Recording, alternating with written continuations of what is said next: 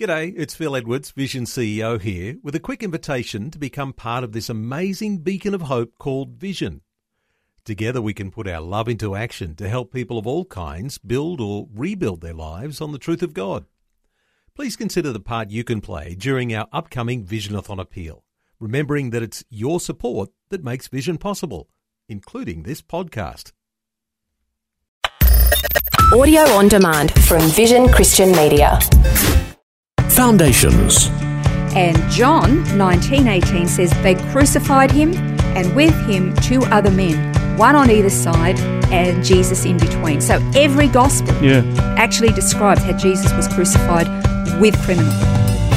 Foundations. Understanding the Jewish foundations of our Christian faith. With Robbo Robinson and Mandy Warby. We're taking our time to learn about the forbidden chapter in the Bible. It's Isaiah 53. It was a chapter that caused a lot of contention amongst Jewish congregations throughout history because it seemingly described what happened to Jesus. So rabbis dropped it from the annual reading schedule, but no matter how hard you try, Isaiah 53 won't go away, and neither will the evidence. We're studying this chapter verse by verse at the moment to get a detailed picture of what Mashiach was prophesied to do and comparing it with what Jesus actually did. Yeah, and it's pretty, I don't want to say damning evidence because the word damning doesn't sound so great, does it? But the evidence is pretty overwhelming so far.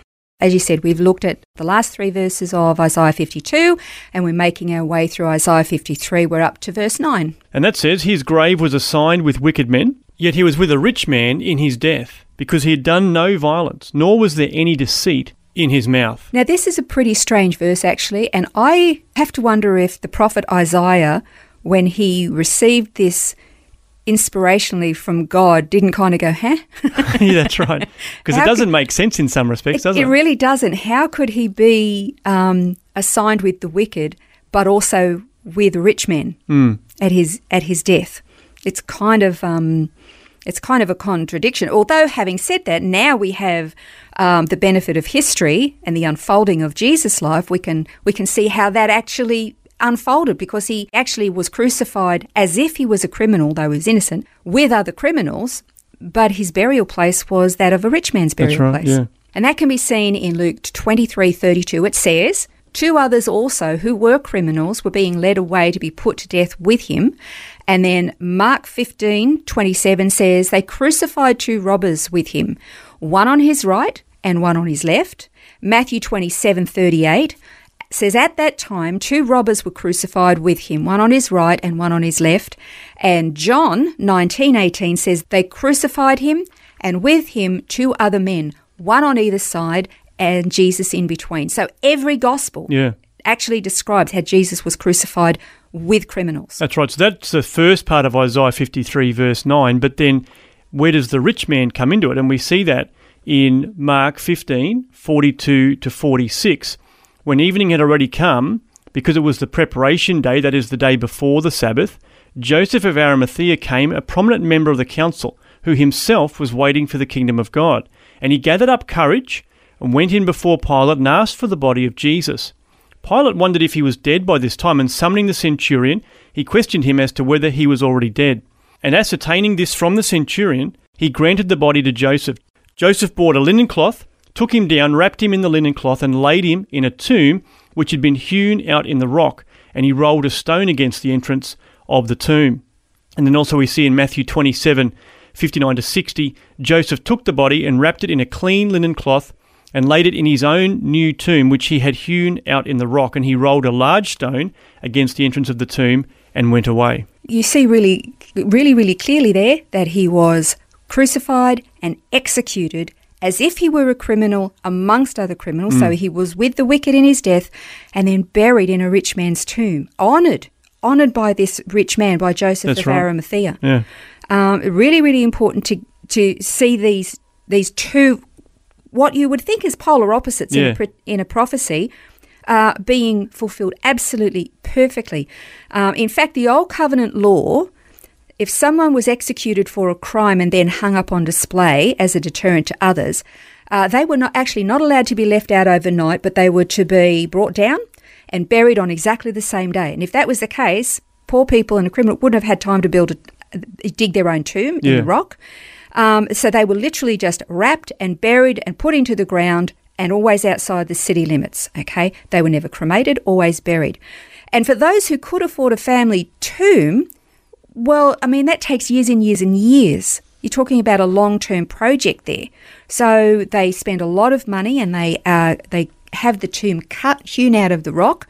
And usually what happens is that they have like a ledge inside, because I've been in a few of these. They have a ledge inside and then little niches on the other side.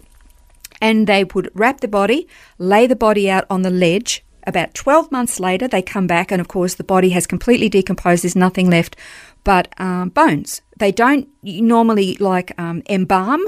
The Jews do not embalm. They might put ointments on them, but they don't embalm. They take then the bones and they put them in a box called the ossuary, and then that box gets put onto little niches with other family members. Do you know that you hear the phrase in Scripture says there, he died in his old age and then he was gathered to his fathers? What that means is that his body would be put in a tomb and then eventually it would be put into the ossuary and gathered with his fathers. Oh, wow. Yeah, that's where that phrase comes from. It's really fascinating stuff, hey? Sure. Yeah. And then, of course, Joseph of Arimathea, he already had a family tomb carved out, which means he was wealthy.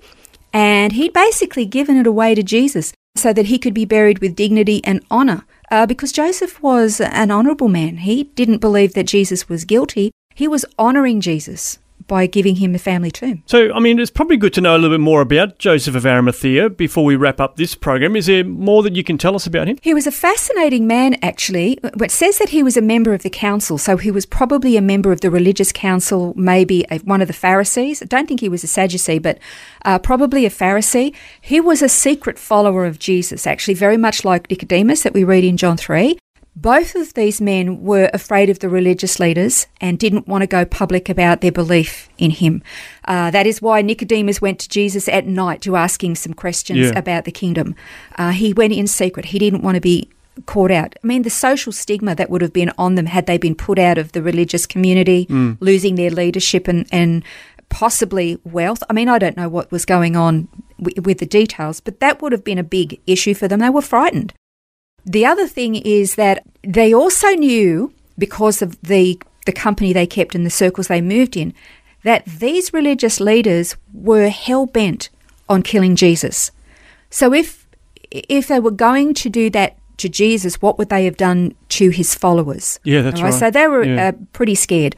So Joseph, you don't really hear much about until Jesus was actually dead, because the Mark 15 passage says that it took him some courage. He had to get his courage up to go to Pilate and ask for Jesus' body. But once he'd gone public, everybody would have known that his devotion was to Jesus, honouring him by giving him his family tomb. That was unheard of.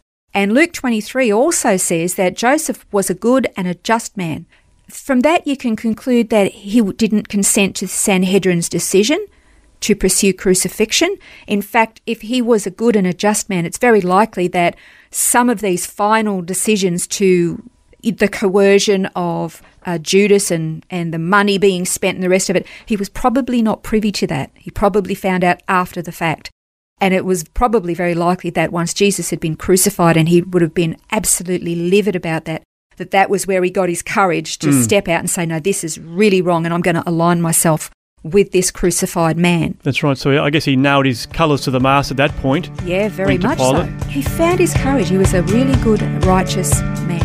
We're going to next time continue moving through Isaiah 53, and we'll be looking at verse 10 when we come back and continue on Foundations.